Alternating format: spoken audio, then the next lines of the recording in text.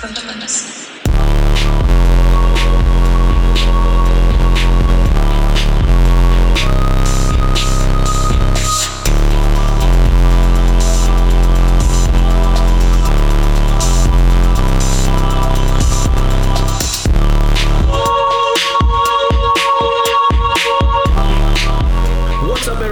And welcome back to another episode of the TWC Stay Hated podcast. We're doing no fucking intros. We're getting right into it. On this episode, I am joined by the savage himself, Matt Brown. I am super excited to talk to this dude. It's taken us a bit to kind of figure out our schedules and make this work, and I'm super excited to have him here. We can chat about the fight game and guitars and everything else and everything in between, so I'm stoked to have him. Matt, how you doing today, buddy? Pretty good, man. I guess I'm pretty irresponsible with my schedule, so, you know, I'm probably like most of the guys out there, right? Like, I make sure every day I get in my fucking training and I hang out with my kids. Everything else is so far behind. That's why, you know, that's why it took us a long time to get together, but we finally got it. Dude, I respect that. That's kind of like how I roll. I have like my... like the 100% non-negotiables, like training, eating, spending time with my wife, spending time with my dogs, and then like everything else kind of like filters in as I see fit. So I totally get that. Dude, let's just get like the easy questions out of the way. So how old are you now? And like, when did you find, I guess like, when did you find mixed martial arts, like the sport, not just like fighting in the streets in general like that, but like when did you find the sport and how did that happen? I had to think a second for about how old I am. I guess I'm 42 now. You know, I discovered the sport originally around like 2000, 2001, just on VHS tapes, man, you know, just like, back in the day, that's what we did. These kids these days don't know what a fucking VHS is, but that's how we did it back then, man. You know, your friend would have a VHS, and I remember watching Tank Abbott, one of the first ones I ever watched, and I was like, that's my fucking dude. You know, this guy, he's like me. He's like, this guy could be my fucking uncle, man. So, you know, that he really drew me into the sport. And then the first live event I ever watched was Pride. God, I don't remember which number it was, but it was when Royce fought Sakuraba, and it was a fucking hour and a half match, no time limit. And, you know, we all thought Royce was the fucking man. That was the talk of the town, right? This little skinny kid coming in, submitting everybody. And Sakuraba made him look a fool. So that was kind of my first exposure. And then I didn't actually have my first fight until 2004. I was 24 years old. And that was just a coincidental fight. You know, I went to watch my friend. He was going to fight, and this is back in the day, they didn't have commissions and nothing. So I show up, I'm on a Coke binge, and they, you know, this is what you see on the movies with the guy smoking cigars, betting on the fights. And the announcer yells out to the crowd, you know, does anybody want to fight the champion? And I just went to the bathroom, did a line, and come out and said, I'll fight that motherfucker. Let's go. So went across the street and bought a mouthpiece. There was a restaurant across the street also, and bought used the restaurant's microwave to boil and bite my mouthpiece. Came back, paid $30, fought the supposed champion, and ended up winning. So I became addicted after that, and looked back since. Dude, that is fucking so sick. So you said like, you know, you were like in a Coke binge and all that shit. Were you a pretty rowdy dude growing up? Like, were you the type that was like down to party, down to fight? Like, were you that sort of guy? Yeah, man, I grew up in a very, very small town no one's heard of, with a population of 200, and there wasn't shit else to do. So, you know, I wouldn't necessarily say I was rowdy, but I was attracted to anything rowdy. You know, I've always been a quiet, kind of keep to myself guy, but I've always loved the rowdy shit, man. I love, you know, like we talk about heavy metal music and fucking fighting, and, you know, in that little town, you know, that's what you did on the weekends. You got drunk and you fought with one of the rednecks, and you know, that was kind of you know, we all had a hierarchy. You know, they probably need a little bit more of that these days. You know, we knew who the baddest dude on the block was. And, you know, to be honest, it wasn't always me, but they also knew that if they came after me, I was fighting back. So, you know, I didn't get fucked with a lot, even though, you know, some of the bigger guys did. Yeah. I think that's part of growing up, right? Like with guys roughly our age. I'm going to be 38 in November, so we're kind of similar ages. I think like learning, I'm not like a big fighting guy, right? Like I've been in a handful, but that wasn't like me growing up, right? But I think that learning that like you can get your ass kicked, you're not made of glass, and like, you know, like standing up for yourself. Like I grew up going to punk and hardcore shows and stuff, and like you get your ass kicked pretty good, and you figure out real quick that it's like, well, I've got to like defend myself or not go here anymore or whatever.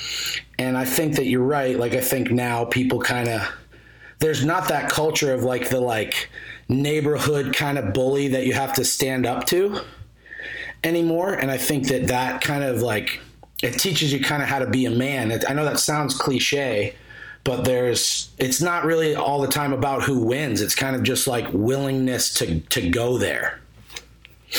Yeah, I think that's exactly right. And I think, like I said, it kind of builds this hierarchy, which when you get into the real world, you're going to deal with the hierarchy, right? You're going to have a coach, you're going to have a boss, you're going to have people over you, and you need to learn how to respect that. And a lot of that shit is lost on this generation. And I even asked my kids the other day, a couple months ago, when they were in school, I said, you know, they're in 6th grade, they're going into 7th this summer, the twin boys. And I said, you guys never really told me about any fights in school, like, you know, like what the fuck, like where's all the fights? You know, you guys haven't said anything to me. And they go, Dad, we've never seen a fight at school. I said, what? You're going into fucking 7th grade. What do you mean you never seen a fight at school? You know, it was like fucking Lord of the Flies when I was in 6th grade. You know, and the only saving grace, little side note, you know, my son, he did come back later. He said, you know what, Dad, there was one time there was almost a fight. He said these 5 kids were messing with me when we were playing football, and I was going to fight them. I said, you're going to fight 5 kids? He said, yeah, Dad, I would have kicked their asses. You know, so that's my boy. Sick. That's so sick.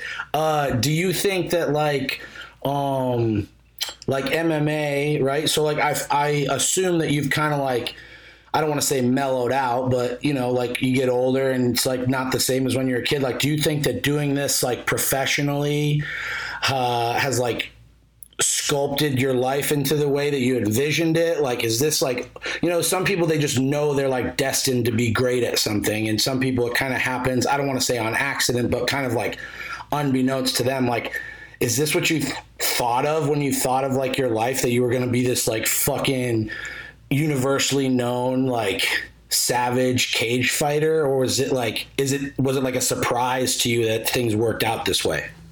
Man, you know what, that's a great question. You know, I had no vision of this whatsoever, to be honest. I only knew that I was a fucking warrior, man. You know, I'd only dreamed of having this life that I have now. Of course, you know, it never plays out exactly the way you see it in your head, but, you know, this was just a dream for me. And if anything, I think I made the mistake of dreaming way too small when I was younger. You know, originally when I first started fighting, I was like, I just want to be a professional. You know, I just want to be the toughest guy in fucking Ohio, right? And then that was pretty easy to achieve, you know. And then I said, man, I want to be in the UFC, you know. And it started around the time that I was kind of coming up. You know, the UFC started becoming a little bit more accessible. You know, before that, it was just not even accessible, right? It was 100 guys in the UFC, you know, the top of the heap only, and it didn't seem like it'd even be a thing. And then the Ultimate Fighter came out, and all of a sudden there is a path to get there. And now the path is, these days, is basically anybody who really puts in the time can get there. Staying there's another complete other story. But, you know, so I set my goals, you know, just to get to the UFC. And then I get to the UFC and it's like, well, I just want to, you know, win a fight or win a couple fights. And anyway, my point is, if I would have started from the beginning with that champion mindset and that bigger picture in my mind and maybe kicked out some of those self-limiting beliefs, that I wasn't capable of doing that, I think I would have succeeded and gotten a lot farther. Yeah, I think that that's really cool to like have the be able to self-assess like that and look back and be like, you know, because you do never know how it turns out, right? And all this stuff too, when it comes to like becoming the top, like the peak, like being the fucking guy, it's like everyone around you, or well, I don't want to say everyone around you, but a lot of people that are around you, even if they care about you, they'll do it out of care. They'll say like, well, you have to have a backup plan. You have to, you know, you have to have this other thing just in case to fall back on. And I think that sometimes people say that to be kind of a shithead. And I think that sometimes they say it because they care about you and they don't, you know, it's like they don't want to see someone go through whatever, losing everything. Like when you were on the cusp, right? Like it's like when you were like just getting to be well known, or you were on the edge of like your first big fight, like, did you have naysayers? Like, did you have people around you that, like, you know, were saying, like, yo, Matt, like, dude, this ain't the fucking ticket. You got to make sure that you do this instead or whatever? Or was everyone around you kind of like, were you insulated, I guess, with people who were, like, about you succeeding? I've always been a pretty small circle guy, man, so I've never really had to deal with that a whole lot. And most of the guys that have been around since the beginning that may have potentially been one of those naysayers might have seen me back in the day when I was fucking homeless, right? Or when I was, you know, I was sleeping on the fucking streets, addicted to drugs and getting into fights every night and shit. And, you know, the fact that I was, you know, making enough money to fucking rent an apartment and have a car and put food on the plate, you know, was probably enough to make them happy, you know? So I haven't really had to deal with that a whole lot. Now, of course, when I started getting online on Twitter and Instagram and shit, that's when you start dealing with that stuff a lot. You know, people calling you a piece of shit and a turd and, you know, and it's really, really easy to let that soak in, man. You know, I always say about social media, it can be one of the greatest tools on earth, for everything, for yourself and for the world. And it can be one of the worst tools. It all depends on, you know, how well you're able to use it. And I think at some point we're almost going to have a fucking, you know, some sort of course on how to use social media, how to push the block button, you know, or something. Yeah, man, that shit is hard. I've handled it like in a much smaller scale, like just within the powerlifting community where, you know, like you get some squat passed and it might have been high or whatever. And then it just gets eviscerated. You know, everyone's telling you like you're a piece of shit because you got a squat passed and meat, you know, telling you to kill yourself and all this shit. And it's crazy. And I don't, you know, at the time when that really popped off for me and I had like, you know, I had some squat that had like 50,000 views and fucking 10,000 comments and everyone telling me I was a loser. But I only had like maybe 5,000 followers at the time. I was not, you know, well known at all. And it still blew up. Like at your level, do you just like not read that shit? Are you like, fuck, I'm not dealing with this? Or like, do you post and I know a lot of guys who have like a really strong following shit. They'll like post and ghost. So they'll like post it and then just not even go back to their posts. You know, it's kind of evolved over time. You know, I used to read that shit a lot and I would use it for motivation. Well, actually, I'll go back even before that. So originally, you know, I would read it and I respond to them. I send them the fucking address to the gym. Yeah. You know, I'd send them my fucking home address, my phone number, like let's fucking go. You know, this is a real world, bitch.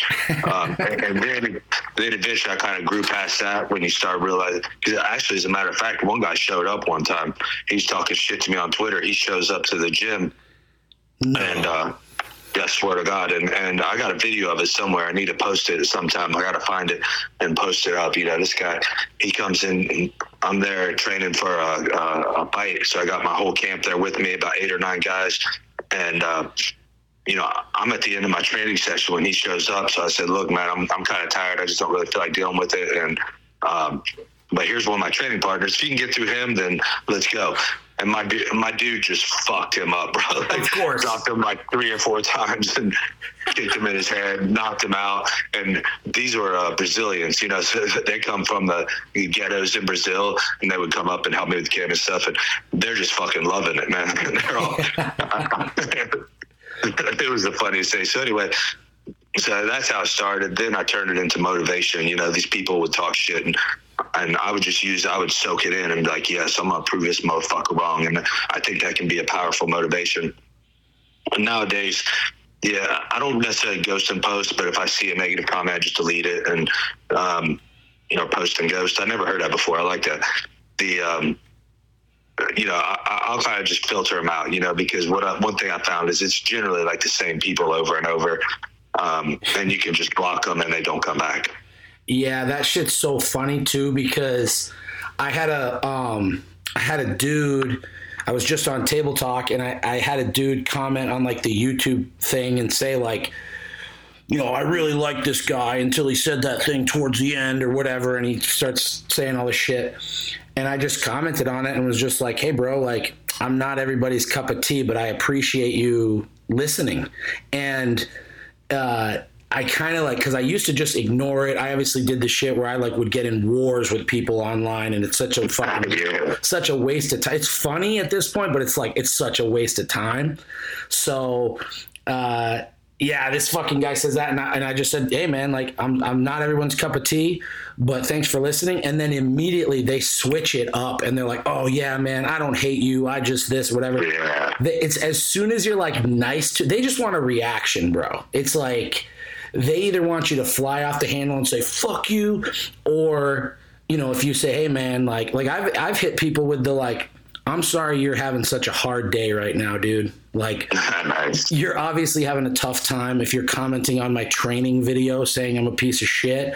So I hope your day gets better or whatever. But at your level, you're like, you're fucking known worldwide. So it's like motherfuckers be coming at you. How about the other side of things? Like when you became successful and you had status, like, did you have people coming out of the woodwork that might have like motherfucked you early on, and then now that you're successful, they want a piece of it or something? Like they want to be your buddy? Oh, hell yeah, brother. Like, I remember one specific case of that. This guy, he was my biggest bully in high school, pushed me around a lot until I fought him back one time.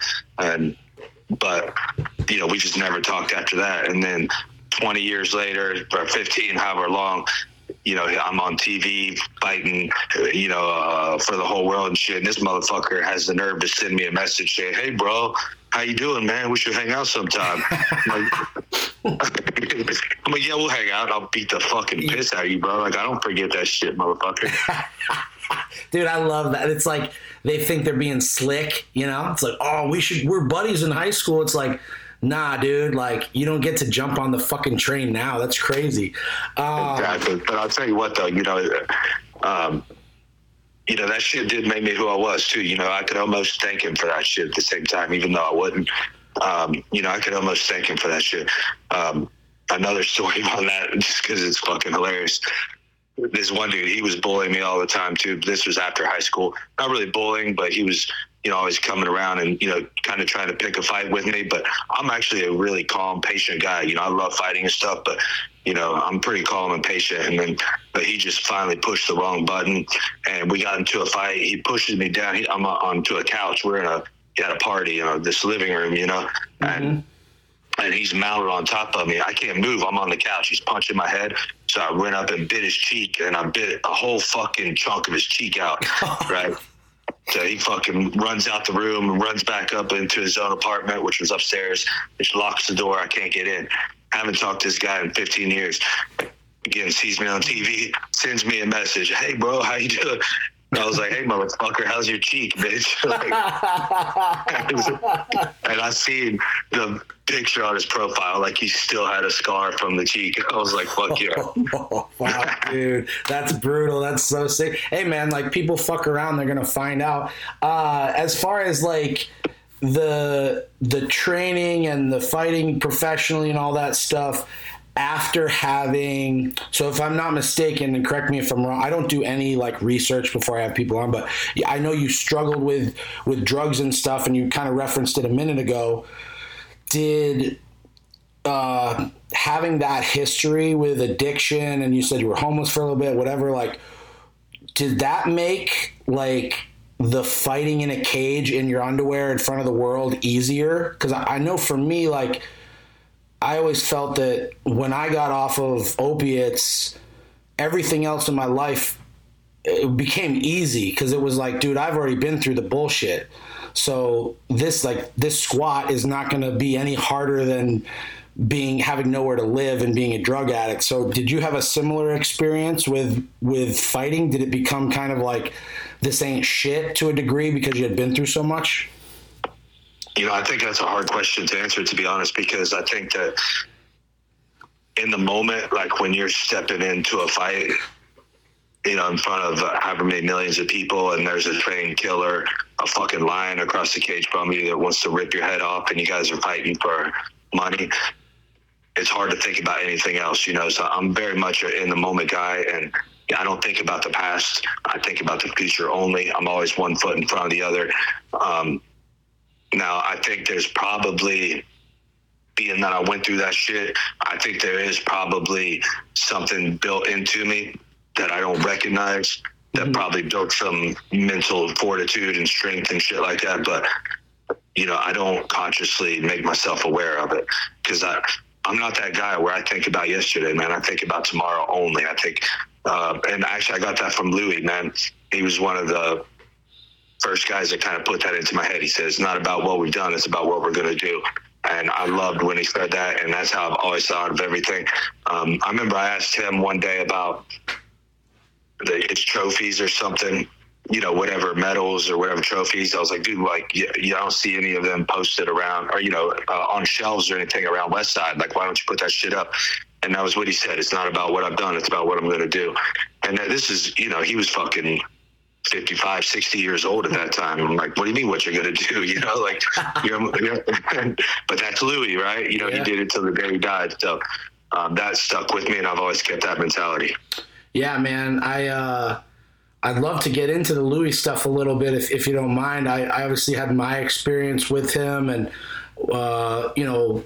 he definitely, we had our differences, right? So me and Lou didn't get along great, but I'm very grateful for him and how he propelled my career. I know he loved fighters. He always spoke highly of you. Anytime I've heard him speak about you, he always had good things to say. Like, what was your experience like with Lou? Like, everybody kind of, it's like different for you guys, right? Because you're like not there in the morning every day with him or whatever. Maybe you were, but it feels like people who were doing the fighting stuff had kind of a different experience with Lou than the powerlifters did. And I'm just curious as to like what your relationship was like with the old man. Because it seemed like he loved fighting more than he liked lifting weights. You know what I mean? I think he did too. Yeah, I kind of got that feeling pretty quickly. And, it's kind of funny, man. When I first heard about Westside, I didn't have any idea what it actually was. And I lived right there in Galloway, about not even 5 minutes from Westside. So I just went there the first time because it was a free gym to train at. I had no idea what I was getting into. And Louis invited me there one time to come. He wanted to teach me some stuff or whatever. And I got there, 6 a.m., I think. I'm seeing these fucking giants. Like, you might have been in there. I don't know. I remember Op, I think, was in there. I can't remember. I know Ramos was in there. Yep. Me and him became good friends. But and I was actually pretty fucking intimidated. I was like, what the fuck is this place, bro? Like, this is crazy. How the fuck are they lifting these weights and shit?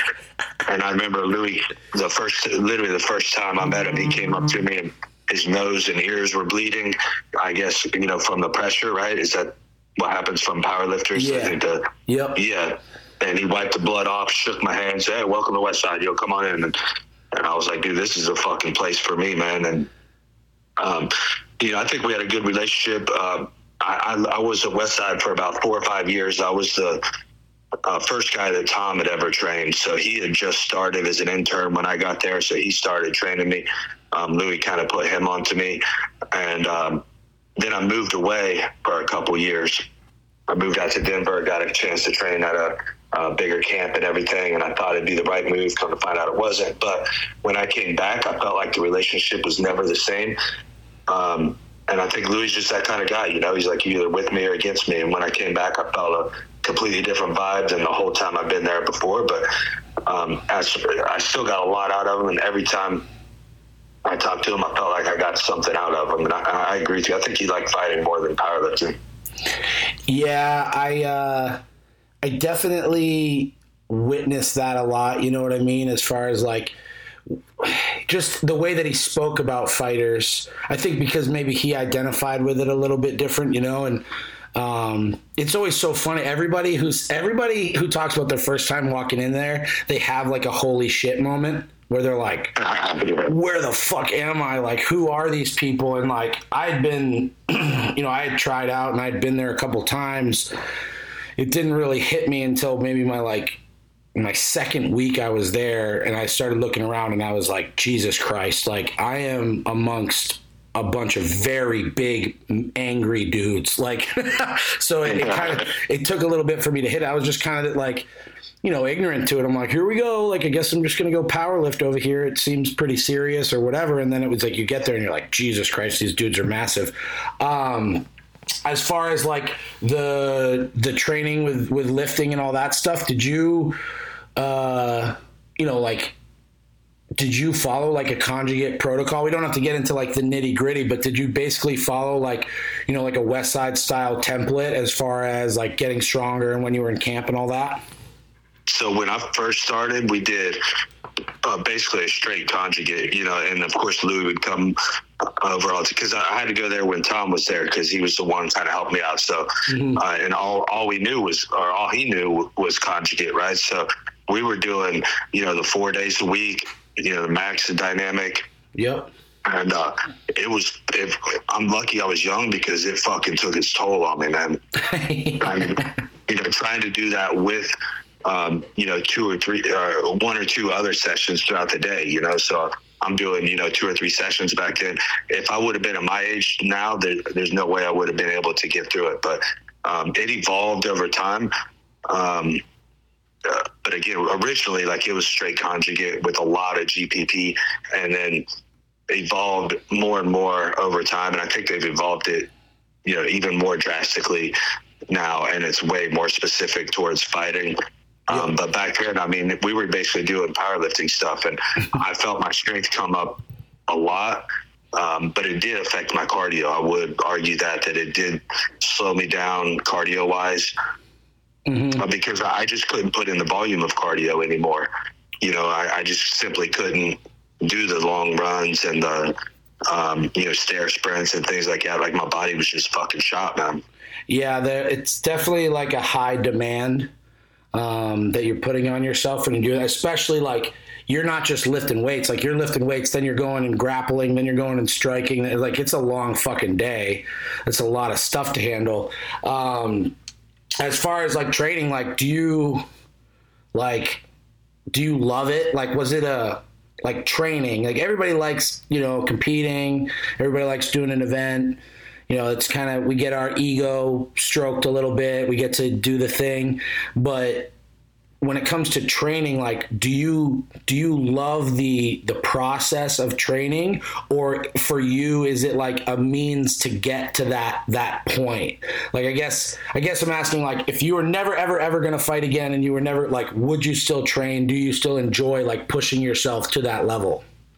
That's exactly it. I love being in the gym, man. I've said a million times, I'm going to die on those mats. That's what I plan on doing with my life, and I'm going to stay in shape the whole time. And I don't like those guys that are like that, you know, just do it just to compete, man. I think the competition is really just a picture in time to show where your training is at that moment. And you should be this should be a lifetime thing for you. And there's so little of that in this society, man. Like, you know, the strength just isn't, or strength, or what's the word I'm looking for? Like, you know, the words like egotistical and,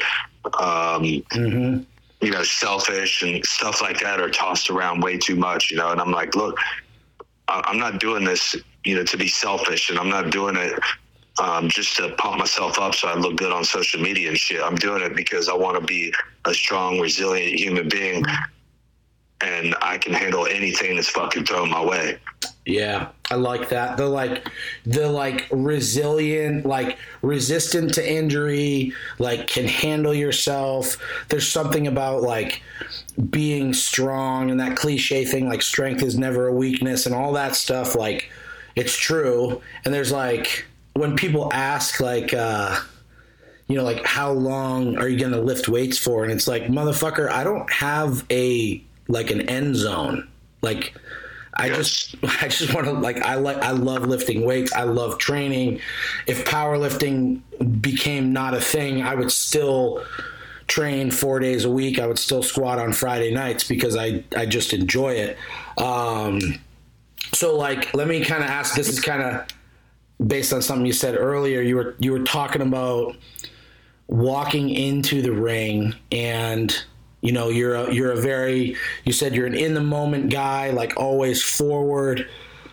What's that like, that walk to the octagon? And this might be a cliche. I don't know. I don't follow the sport super closely, so this might be a cliche question, but I'm genuinely curious. What is that walk like from the back room forward? What was your first big show like with that? Like what's going through your head with that? Are you like, at this point, you're probably not nervous, but like, what are the emotions that go through your mind, or is every camp and situation different? First off, I still get nervous. We all get nervous. I actually just made a post about this the other day, maybe Twitter or something. And the fact is, if you don't get nervous, you should quit. And I believe that very strongly, because the nerves mean that you care. Right? I did a small jiu-jitsu competition after I tore my ACL, just to do a competition, just to see what it feels like to compete again, because I was out for like a year, and I got nervous. I got nervous as shit. Why? Because I fucking cared. And when you're that passionate about something, it's your life, and you should fucking care. And if you don't care anymore, then you're not going to get nervous, and then you should fucking quit and go do something else. So the nerves are always there, and I actually enjoy getting nervous. It's something I love. It's something that I strive for. And that's why I love competing so much, because I get nervous. It's like skydiving, right? If you didn't get nervous and you just jumped out, then it wouldn't really be much fun, right?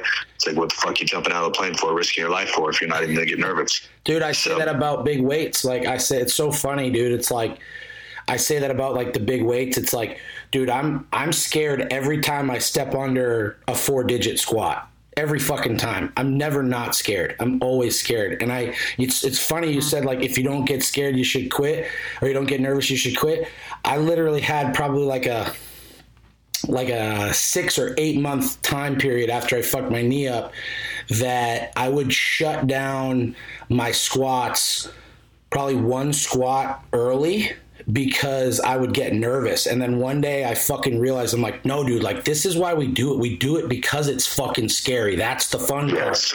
Like you fucking, so the next time I went in and we were taking a big weight, I just kept saying the big number out loud that I wanted to do. I just kept saying 1125. I'm going to take 1125. and I just kept saying it so that everyone there heard me say it. And then I was like forced to do it. And I love that you feel that way. It's like, motherfucker, you should be nervous. It's like, if you're not nervous, like, what are we fucking doing here? Like, you don't ride a motorcycle because it's safe. You ride a motorcycle because it's crazy and scary or whatever. So sorry to cut you off. I just wanted to put that in there. But like, what's it like? Like when you're walking down that tunnel, you're nervous, but are you like, fuck this guy, I'm going to fuck this guy up? Or is it like a level of respect, or like, how does that all work? No, so it's kind of evolved over time. I used to kind of be on that, I'm going to fuck this guy up, want to be the meanest motherfucker. Like, I'm going to outgrit you, this and that. Over time, I think it's evolved a little bit into now I really try to embrace the moment more, because there's so many fights back in the day where I walked out and I don't even remember walking out. You know, I don't remember what the crowd was like. I'd have people that knew me in the crowd, and my friends and family and stuff would be there, and I didn't even know it. And ultimately, you know, everything we do should be a memory, right? Like, you know, everything should, you know, have some meaning to it. And if that's going to take away from performance, obviously you don't want to do that. But it should not take away from performance. So I come in with a lot of gratitude, just be grateful to be there. I'm very happy to be there.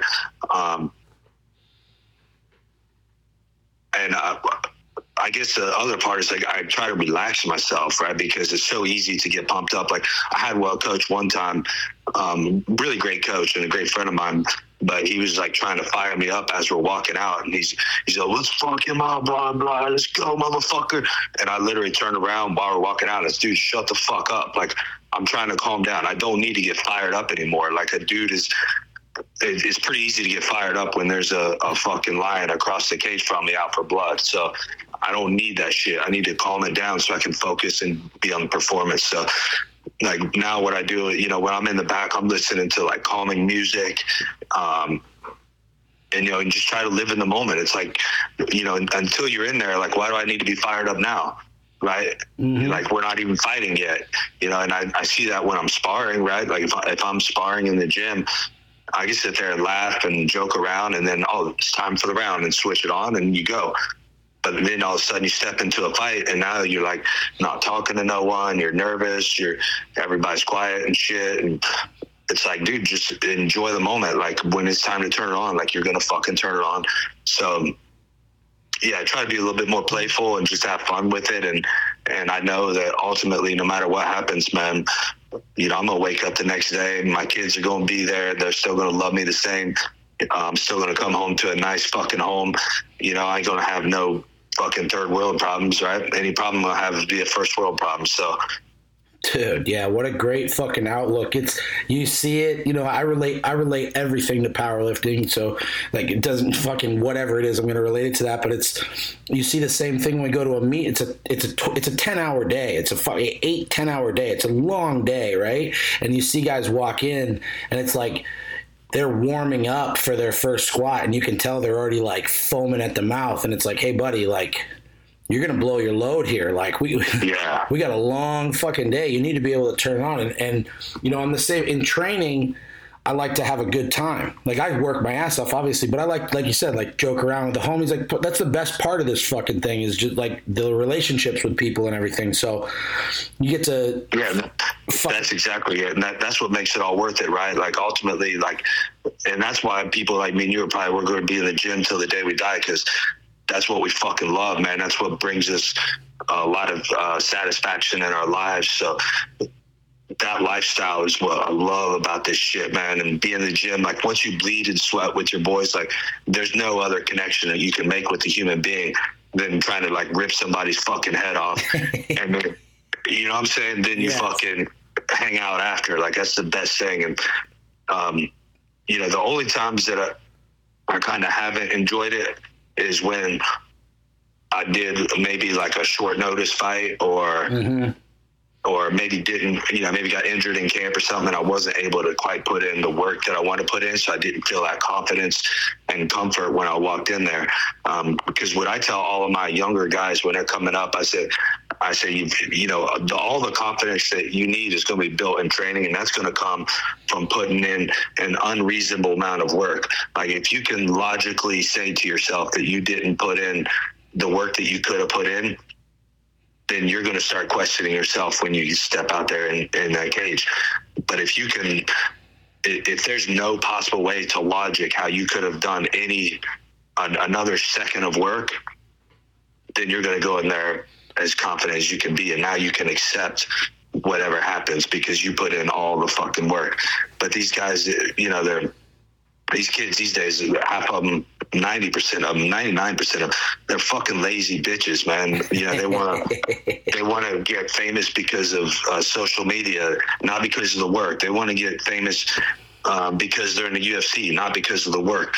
And I'm like, bro, when you're not putting in that work, you're already, you know, like your brain is not dumb. Like your lizard brain is not dumb. It sees that you didn't put in the fucking work. And when you step out in there, you're going to start questioning yourself, and you're going to know, I didn't put in the work. There's a chance I'm getting my fucking ass kicked for not putting in that work. Yeah, dude. Yeah, it's kind of hard. Like, you can't just like kind of mail it in training and expect it to be there when you want it to be there. Like, it's like you have to put it in the work in those moments when you don't want to fucking be there or you don't feel good, so that on the day of the big thing, whatever it is, you're fucking prepared for whatever gets thrown at you. And to speak on something you kind of said in the middle of that about like having your boys around you and having your training group, like that's something in my older age that I've really grown to love. Is like, we have like, you know, every few weeks we take like a big squat, you know, like 4 digits, taking 1,100 pound squats, whatever. And after those sessions, I make sure that whenever the last squat is taken, I walk around and I hug everybody in the room and thank them for spotting me and keeping me safe. And there's something about like the trust, you know, probably the same way with you. It's like if you're rolling with somebody or sparring with someone and it's like, you know, you're 4 weeks out from a competition, you're going to trust that guy to not try to fucking hurt you but still push you in a way that's going to get you better. And I think that like relationship and like the sort of like camaraderie that you get in the gym is very fucking difficult to replicate any other place. And I think that's exactly it. I think it's exactly it. Like I said, it's a little bit different in powerlifting, but you know, you guys are still trusting each other with these heavy ass weights, and you trust each other, push each other. You know, in our world, we're like, you know, like I'm trying to fucking choke you out. Like I'm trying to put you unconscious, you know, I'm trying to break your fucking leg, bro. Yeah. And it's like, you know, you got to have some trust and you got to have some camaraderie, because there's a lot of guys, like, if I don't like you, like, I am going to break your fucking leg. You know, I am going to knock you the fuck out. Right. Yeah. Yeah. There's like a respect level too, right? Like, it's like, you know that guy has been through similar things as you, has put in similar work. So there's like a respect level there. Like, I look at people like on my side of the fence and I look around and it's like, man, like if you haven't had some sort of injury that you've come back from, like, I don't know how, like, I'll believe you that you say that you want to do this, but I'm not 100% sure until you go through something. And I'm sure it's like, you know, like if you're rolling with a guy who's never been fucking choked out, it's like how much can you even relate to that fucking guy? Because you haven't been through the same shit. So, hey, dude, like we're kind of winding down towards the end here. I like to ask with like a couple questions towards the end, but for you, it's very pointed. For people who are like, you've obviously been doing this a long time. You're one of the baddest motherfuckers to ever fucking step into an octagon. Like, you know, you're obviously highly respected and you're known for being like a tough motherfucker. What sort of advice would you give to, you know, a young kid who wants to enter the fight game, that they think that this is their calling? Like, what's the advice you would give to somebody who believes that this is their purpose, is to be, you know, a professional fighter? It's the same advice I give to anyone that wants to start a business or wants to start any venture that is a worthy venture, you know? And honestly, it all goes the same fucking no matter what. And that's, well, I was just talking about a minute ago, right? Look, if you can you have to train so fucking hard that you cannot reasonably logic away that you could possibly fucking lose. And then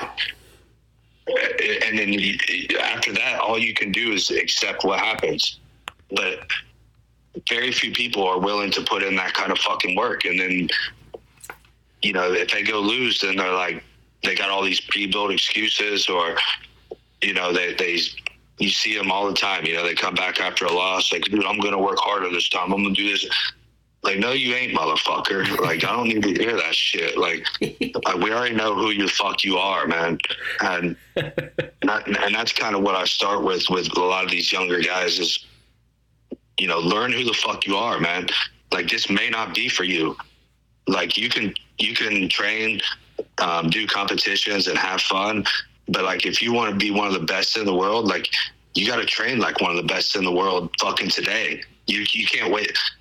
Champions train like champions before they're champions, not after they're champions. And all these guys wait until they get the next thing, you know, to start training harder, or, you know, they got to get a better job for whatever. It's like, dude, you can do it fucking today. Like, if you're making those excuses now, you're going to find an excuse later. A great example of this, actually, is I got this kid. He's 16 now. He started coming to the gym when he was 14. Never trained at a gym before in his life. And this kid would come in after school at 4:00. He was in the gym. We had to kick him out of the gym every fucking night. And some days Coleman would stay there with him. Mark Coleman, my boy, would stay there with him till 11, 12 o'clock at night. And this kid wouldn't stop fucking training. I had to talk to his dad, and I said, man, this kid's going to get burned out. Like, we got to, you know, you can't be doing this to him. And he said, look, I've tried. He said, I bought the kid a fucking PlayStation to try to get him out of the gym, and he won't fucking touch it. So, Fuck. But here's how the story goes, though. This kid, his first fucking year training, won 6 grappling competitions without losing a single match. Goes to Fargo, which is a national wrestling competition tournament. Got 2nd place in freestyle, 3rd place in Greco. Goes to his first year of high school wrestling, you know, going into 9th grade, and when he was 15 last year, broke his elbow in districts, still won his last 2 matches with a broken elbow. They wouldn't let him go to states because of his broken elbow. But this is a perfect case study of a kid that put in that fucking work. And he's got the results out of it. And again, I go back to the beginning. There's no way you could reasonably logic how this kid could have put in another fucking hour. Mm-hmm. Like, he'd be at the gym till midnight and, you know, be at school at 6 o'clock or 8 o'clock the next morning, getting up at 6. Like, you couldn't reasonably put another fucking hour of training into this kid, and he got the rewards from it. Yeah. Very few of these fucking little dorks these days are willing to do this shit. Dude, that's so fucking sick. I love anything that is like instant barbarian like that, where it's like fucking some dude who just like refused to take no for an answer. I fucking love that. That shit gets me so fired up. Dude, thank you so much for spending some time with me. I appreciate it. Do you want to give out like social media stuff where people can follow you and anything else you're doing you want to pump? Yeah, man, I'm Immortal on Instagram and Twitter. Check out my coffee company. I'll try to get you out some coffee, Anthony. Cool. At the Immortal Coffee. You know, I got tons of shit going on, man. So those are the 2 main things you can find right there, though. Sick. Make sure you guys go follow him. As for me, follow my personal page, Anthony CW13. The trigger warning page is trigger_warning_conjugate. And then the gym page is Anchor Athletics NH. Make sure you guys sign up for the email list, twcstayhated.com. We got a bunch of free shit that goes out every week. And it's how you can find out about the drops and all that. That's it. That's all we got for today. Thanks again for listening to another episode of the TWC Stay Hated podcast. And as always, stay hated, motherfuckers.